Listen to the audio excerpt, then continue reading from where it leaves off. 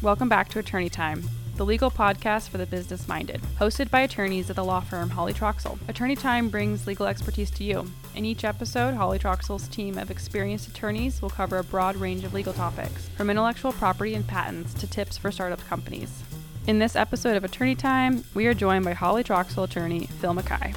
Phil McKay is the chair of Hawley Troxell's Patent and Intellectual Property and Internet Groups. Phil has prepared and prosecuted hundreds of domestic and foreign patent applications. With over 20 years of experience, he helps clients achieve strategic business objectives, authors non-infringement and validity opinions, and provides strategic technology licensing and portfolio management counseling to numerous companies throughout the technology sector. Phil has also taken part in technology licensing negotiations involving companies ranging from small startups to some of the most well-known corporations in the world. In addition, as corporate patent counsel, he has helped establish the patent program, policies, and procedures used by a Fortune 100 corporation to create one of the largest patent portfolios in the Silicon Valley. He is licensed to practice law in California, Washington, the District of Columbia, and before the United States Patent and Trademark Office. Hi, welcome back to Attorney Time. My name's Phil McKay. I'm the patent chair at Hawley Troxell here in Boise, Idaho. Today's presentation is going to be directed to what, when, and where to patent. This is an introductory podcast. Before I go into that, because there are attorneys involved, we're going to do a disclaimer. This presentation is meant for general information purposes only and does not represent any form of legal advice. The presentation is intended for individual inventors and companies that are new to the patenting process and desire an introduction to patent law concepts. Therefore, the discussion herein is a simplified high-level discussion and is not any form of legal or academic analysis or advice. Patent law issues are actually very fact and circumstance dependent. Therefore, the listener should seek out competent patent counsel for any specific patent questions or issues the listener may have. Okay, now that we've got that out of the way, again, today we're going to talk about what, when, and where to patent. And just as a reminder, in a previous podcast, we talked about the types of patents, but I'm going to give a quick overview of that because it's pertinent to this discussion as well. Plant patents is the first category of patents. These are issued for asexually reproduced plant species only, and only asexually reproduced. We have design patents. These are issued for basically aesthetics or appearance or something that is of a unique design that is not functional in its nature. And again, for more information, please go look up the podcast directed to design patents. And then we have utility patents, which is what most people think of when they're talking about patents. These are issued for functional inventions. A quick note there, provisional, well, they say provisional patents. They're not actually patents. They're provisional applications. They're never actually examined, and they never issue as patents. Again, there's a podcast directed to provisional applications where you can get more detail about that. But basically, the overview there is we have plant patents, we have design patents, and we have utility patents, protection available, I should say, for whatever you decide you need to patent. So what can be patented? Well, the classic patent law saying from case law is anything under the sun made by man, but not necessarily everything done by man. And this was at one time read as a very broad description of what could be patented. More recently, particularly in the software space, it's been arguably more limited. There have always been the exceptions to patentability of natural phenomenon, things that occur in nature and you just happen to discover them. The phenomenon itself is not patentable. The results of the phenomenon could be, but not the phenomenon itself. Similarly, laws of nature like F equals MA or any relationship of nature is not patentable in and of itself, but the application of that law of nature could be. And the one that comes up in software all the time these days is abstract ideas. I will be giving several presentations directed to software patents. I'm not going to spend a lot of time on that today because it would easily eat up this entire presentation and about 3 others. But the idea is that simply taking an abstract concept like hedging, spreading out your investments over different companies, for instance, and then using a computer to do that would generally be considered an abstract idea and probably found not patentable subject matter. So here's the most important thing about what can be patented 80% of the time. New collections of existing elements or devices. So I hear this a lot. People come to me and say, hey, all I'm doing is taking components that are already known and out there, and I'm combining them either in a different way, or I'm combining them to do a different thing, or both. That is absolutely patentable space. And so the fact that you're not actually inventing a brand new light bulb is not going to prevent you from getting a patent. What it is I would say the vast majority, up to 99% of patents, are really just new uses of existing components. There's 10 million issued patents out there today. Very few of them rise to the level of the light bulb. And in fact, the light bulb itself was an improvement on, the filament at least, was an improvement on existing technology. So even that is not the best example. So basically, don't restrict yourself in considering something for patentability just because the components are known or like I said, pieces of it are known out there, and it's a recombination. So the next question becomes, particularly if you're not willing or want to spend a bunch of money, what really should I focus on when I'm patenting? And my company's just starting up, or my company's just moving into the patent space. I don't want to patent, everything possible necessarily. Where should I limit that? Where should I put those limits? Where should I focus my patenting? And I'm going to break this up into two different environments because I've seen these two environments, but really it's the same idea. One of them is when you're basically looking to get a patent and then turn around and license that patent to somebody. The other is that you're actually going to make this. And like I said, it's really two sides of the same coin. But let's start with if you're looking to get a patent and you want to turn around and license the rights that you obtain. What you really got to ask yourself is, what is at the heart of my idea? What is it that made me even think about talking to a patent attorney in the first place?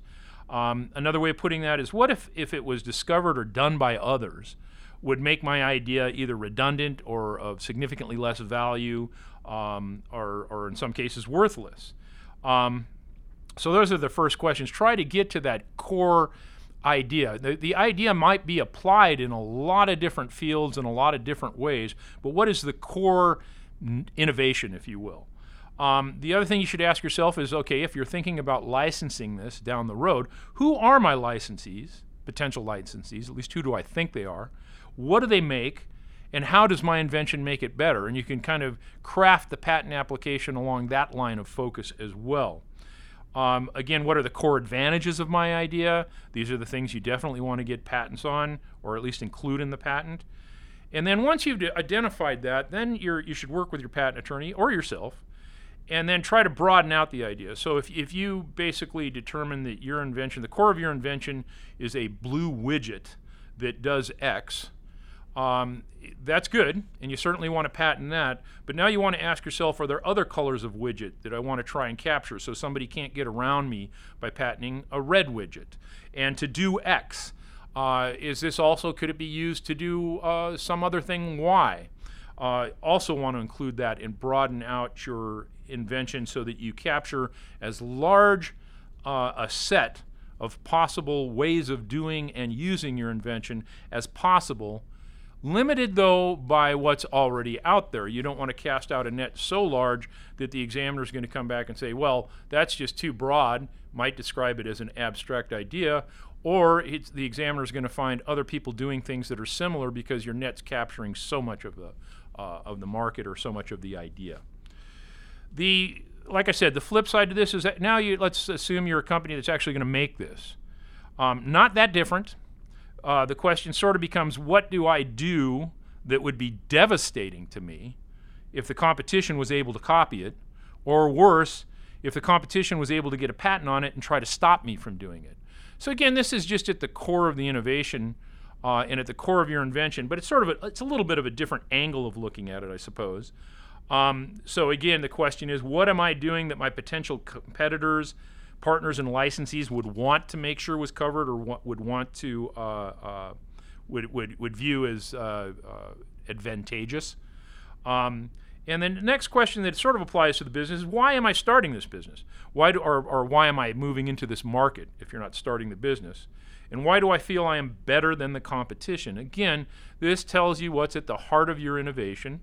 And so you want to think seriously about patenting that piece or that particular innovation. And then again, once you've identified it, you should be working with your patent attorney or whomever, yourself perhaps, and making sure you broaden it out reasonably to cover as many different ways of doing it and using your invention for as many different purposes as you believe are novel.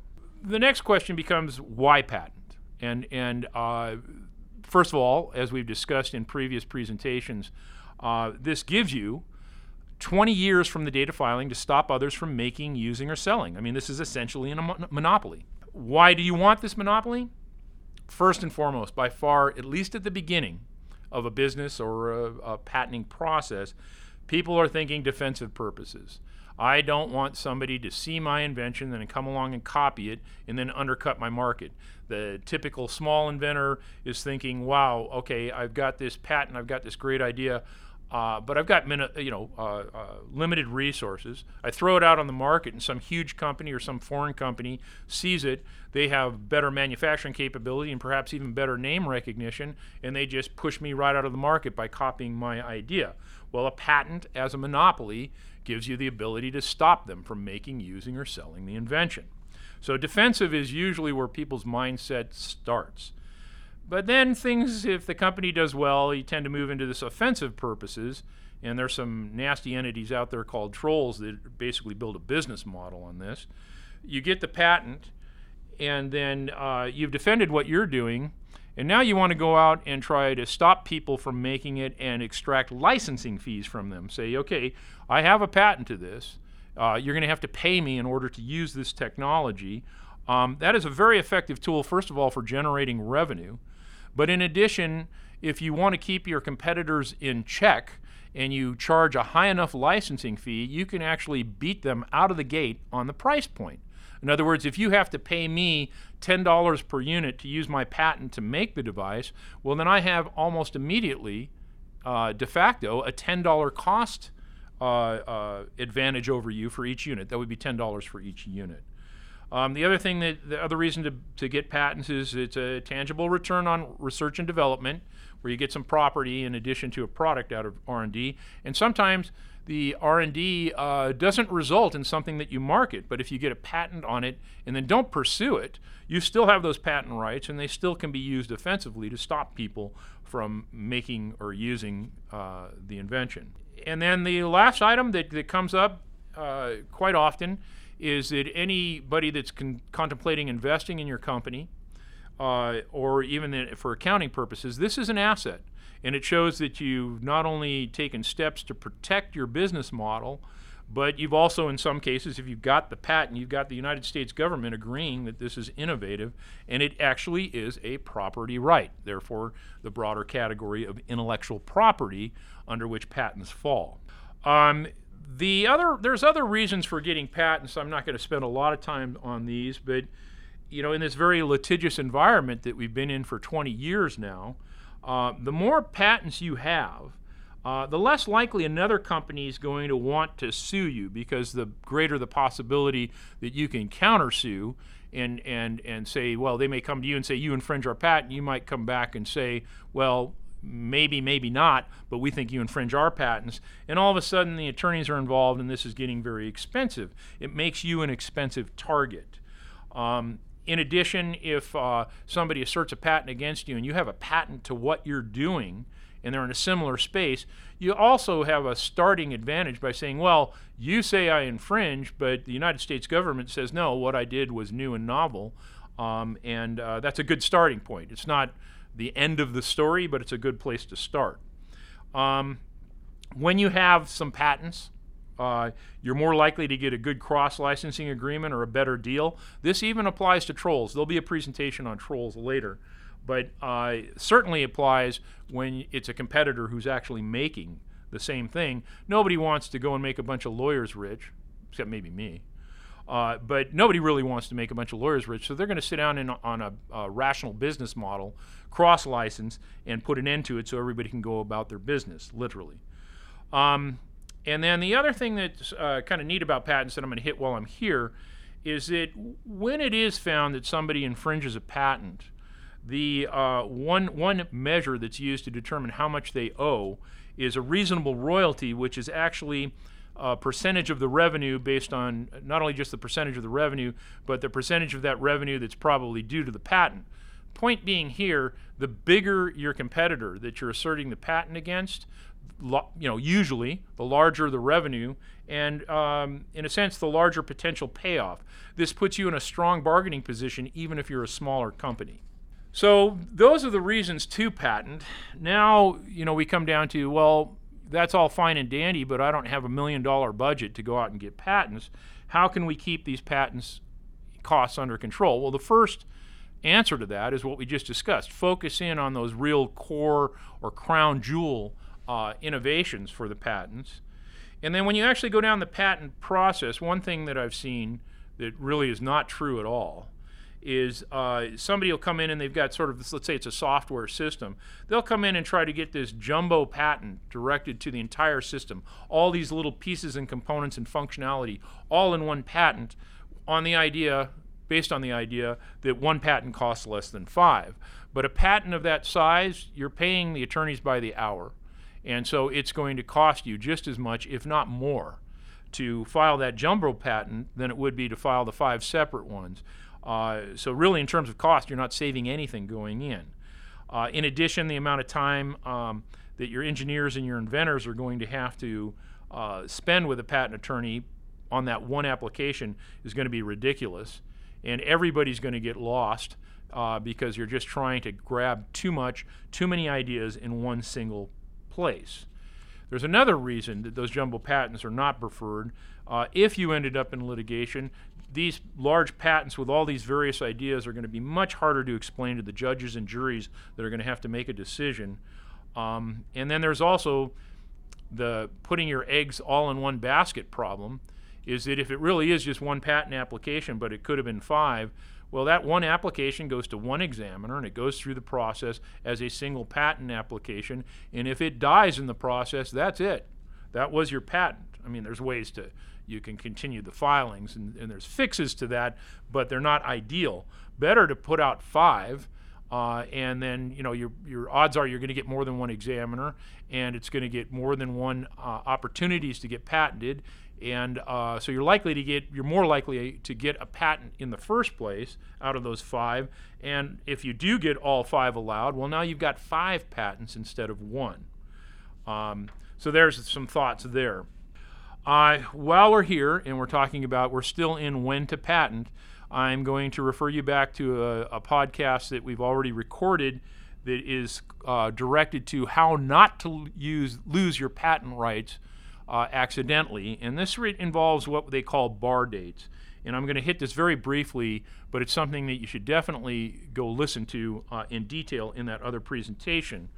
In the United States, you've got a year grace period after you do any of the 3 things. You publicly disclose the patent, you offer to sell it, or you publicly use it.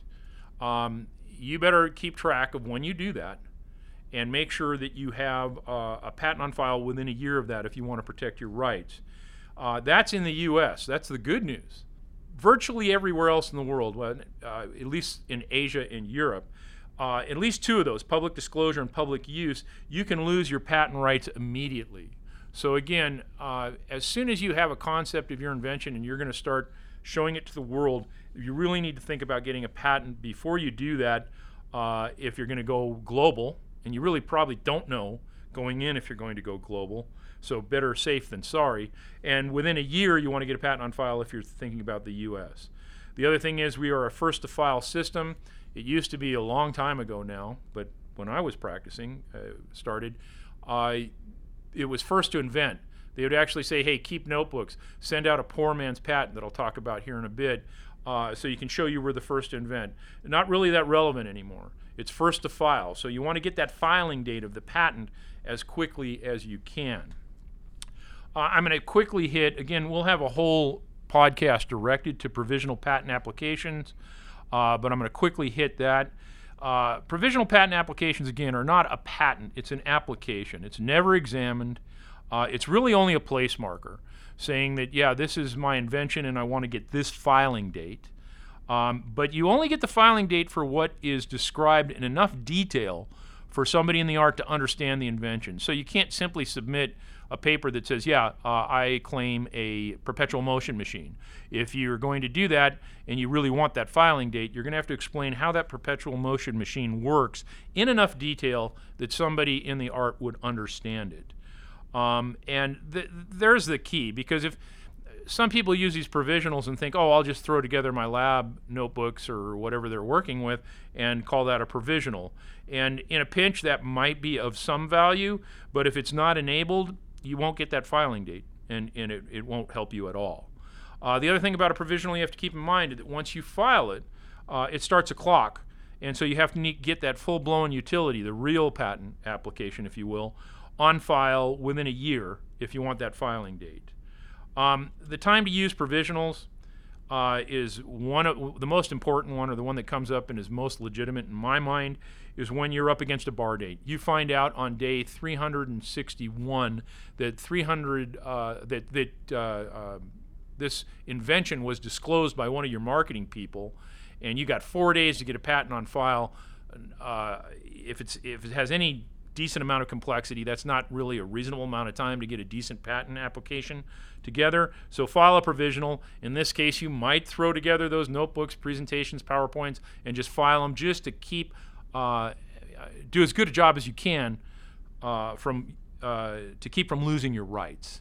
That's probably one of the most important reasons to put in a provisional.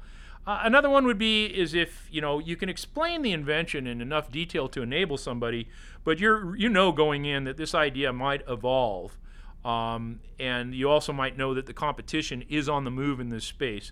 Then you might want to file that provisional to get that initial marker in the sand, and then over the year between the provisional and the utility, work out some of those bugs and file the utility in a more, a preferred embodiment, or a more tried and tested embodiment. And then the other one, like I said, is people think in terms of cost, and because there's no claims required in a provisional application, and you can be a little lighter on the details, although again you have to enable it. You could save cost on provisionals, at least it would seem that way going in. So for instance, if the utility application might cost $10,000 to write, you might get a provisional filed for $5,000 or $6,000, and it sounds like you're saving $4,000 to $5,000. However, remember that within a year you're going to have to file that utility application, and so now you've thrown $4,000 or $5,000 potentially on top of that $10,000 filing, and you've actually increased your overall costs. Now, if the provisional was done well to start with, a lot of it will be brought into the utility, so it probably won't be a full increase, but I can't think of a case where paying for a provisional and then filing a utility, you didn't actually pay more for the provisional utility combination than you would have paid for the utility alone. That also includes the fact that you're paying 2 filing fees. So that's sort of an overview of that piece, and this was intended to be an overview.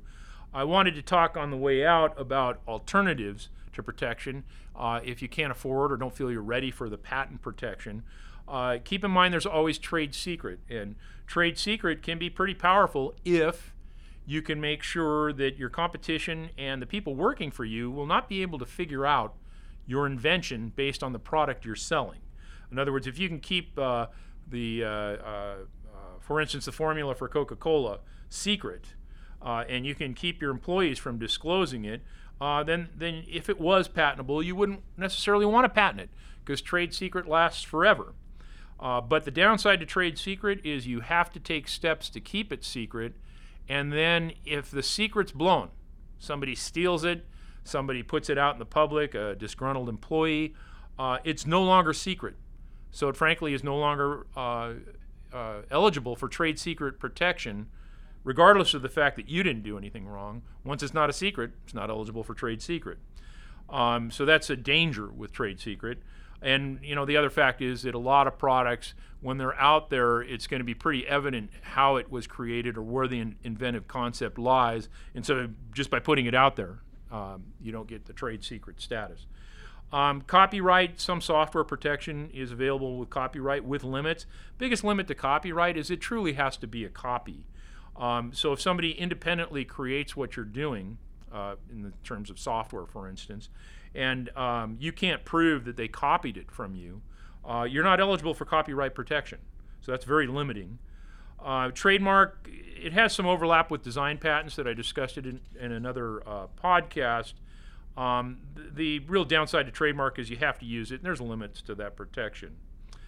The other alternative to patent protection, which is always out there, is you could take the money that you would spend on patents and put that into marketing and just rely on the fact that if you're the first one in the market and you can get name recognition before your competition can tool up and get that product out there, you may establish a market share that's so strong that by the time competition comes in and starts copying you, you're basically too established in the field for them to really mess with your market share. That's hard to pull off, but it is an option out there to think about. And then the last thing I wanted to say with respect to this first to file is don't rely on a poor man's patent. I still hear this out there, and it's been quite a while since the law changed. People used to write down their invention in some detail, take lab notebooks, whatever. It's often what it would be in a provisional application, and they would put it in an envelope, send it to themselves, get the postmark, make sure it's sealed, don't open it, and set that aside and say, if it ever comes up, I can show based on this document and this postmark that I invented it on this date. And that had some use in a first to invent system, but as I noted, we are no longer a first to invent system, it's first to file. So that poor man's patent mechanism really doesn't work very well at all. Okay, so pre-issuance disclosure and marketing. This is something I also want to talk about. So we file a patent application, and you say, oh, I've got the filing date, and I'll talk a little bit more about this in another podcast. But we got the filing date, so now I can go out and offer to sell it. I can talk about it. I can put it out there in the public. And that's true. You won't affect your patent rights with respect to what's in the patent application. But there's something you need to know, is that patent application, unless you tell the United States Patent and Trademark Office that they can publish this, and the reason you would do that is if you're going to foreign file, another presentation. But unless you tell them they can publish it, that patent application is actually secret. And so you have not destroyed your trade secret rights by filing the patent application as long as you don't let it publish. But if you rely on the fact you've got the patent application, you go out and talk about it everywhere, well, now your trade secret rights will be affected. So just bear in mind that unless you tell the patent office they can publish it, your patent application is still trade secret until you decide otherwise. And then I think we're pretty much close to the end on this. With regards to what to patent, protecting evolving concepts is also something you want to keep in mind.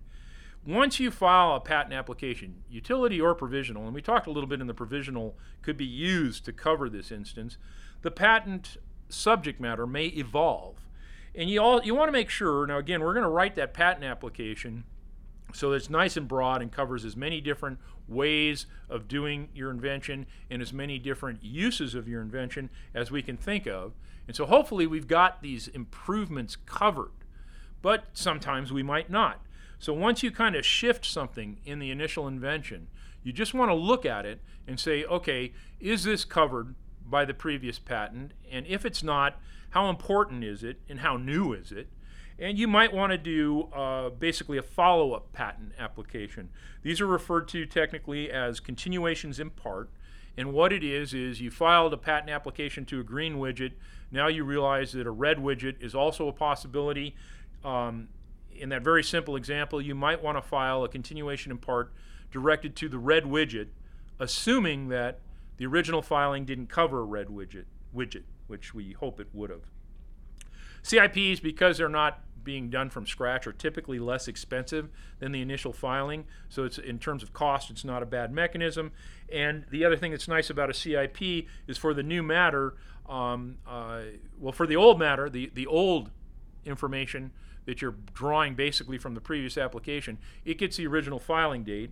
The new stuff gets a new filing date, but the CIP, if it issues as its own patent, and it also issues with its own filing date, so it can actually extend the life of at least a version of the patented concept. There can't be too much overlap, but that's another discussion. But it is one way of keeping, as the invention evolves, you can keep patenting those steps in that evolution and maintain your rights. In other words, if new related ideas come forward or new versions come forward, just take a look at it and consider applications on these as well, knowing that if it's a CIP, it's going to be less expensive likely than the original filing. Okay, now we're moving very quickly to where to patent, and this is pretty straightforward. And there will be a discussion about foreign filing, which is what we're talking about here, is whether you should file, where you should file, and when, in this case, of foreign filing. With regards to anything that's made in the U.S., or if your market's in the U.S., there's no question that the U.S. still has the best bang for your buck, and that's where you could file, where you should file, I should say. So you file in the United States. It turns out you have a year to file in foreign jurisdictions, and we can probably extend that using the PCT, at least in terms of incurring significant cost. But let's go back to the U.S. If your market is the U.S. market, a U.S. patent's going to do it. If you're concerned about the Chinese, often come up in this context, taking your idea, manufacturing in China, and bringing it into the United States, your U.S. patent will protect you from that. You can stop them from bringing it into the United States based on your patent. The real instance where you want to look at considering foreign filing, which is, by the way, typically much more expensive than U.S. filings. The foreign filing comes into play when somebody's going to see your idea in the U.S., they're going to, in a foreign manufacturing base, they're going to make it, and then they're going to turn around and sell it foreign. Okay, it's being made foreign, it's being sold foreign. U.S. patent will not protect that. If it's being made foreign and sold in the U.S., protected. If it's being made in the U.S. and sold foreign, protected. But if the U.S. isn't involved in either the manufacture or the end sale of the item, your U.S. patent will not work, and then you want to start thinking about foreign patenting. Going into individual countries is relatively expensive. It involves often translations and larger filing fees, and you're using foreign counsel. So it gets very expensive very fast. One way to delay that cost, the largest amount of that cost, I should say, and let your product prove itself before you incur this investment, is to use the PCT. That allows you up to 30 months after the U.S. filing to determine if this is worth going forward with, the idea, before you start paying these individual country filing fees, translation fees, and prosecution fees. I strongly recommend, unless you absolutely know that, for instance, a German patent is critical, I usually strongly recommend using the PCT. Buy yourself that time.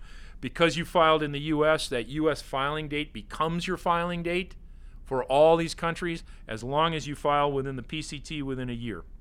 Again, there'll be another one of these presentations directed to foreign filing. So summing up here with some takeaways, think patents, in terms of what to patent.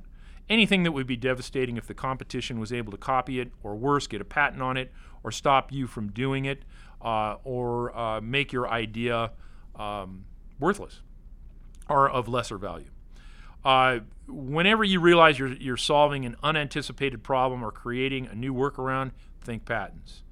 Whenever you're fixing a bug or responding to a customer feedback, take a look at it and see if it's patentable, because everybody's going to face that same issue. Everybody's going to get that same feedback. You need to keep track of your public disclosures, public uses, or offers for sale, keeping in mind that there's a 1-year grace period in the U.S., and in many places, including Europe and Asia, you'll lose your rights immediately.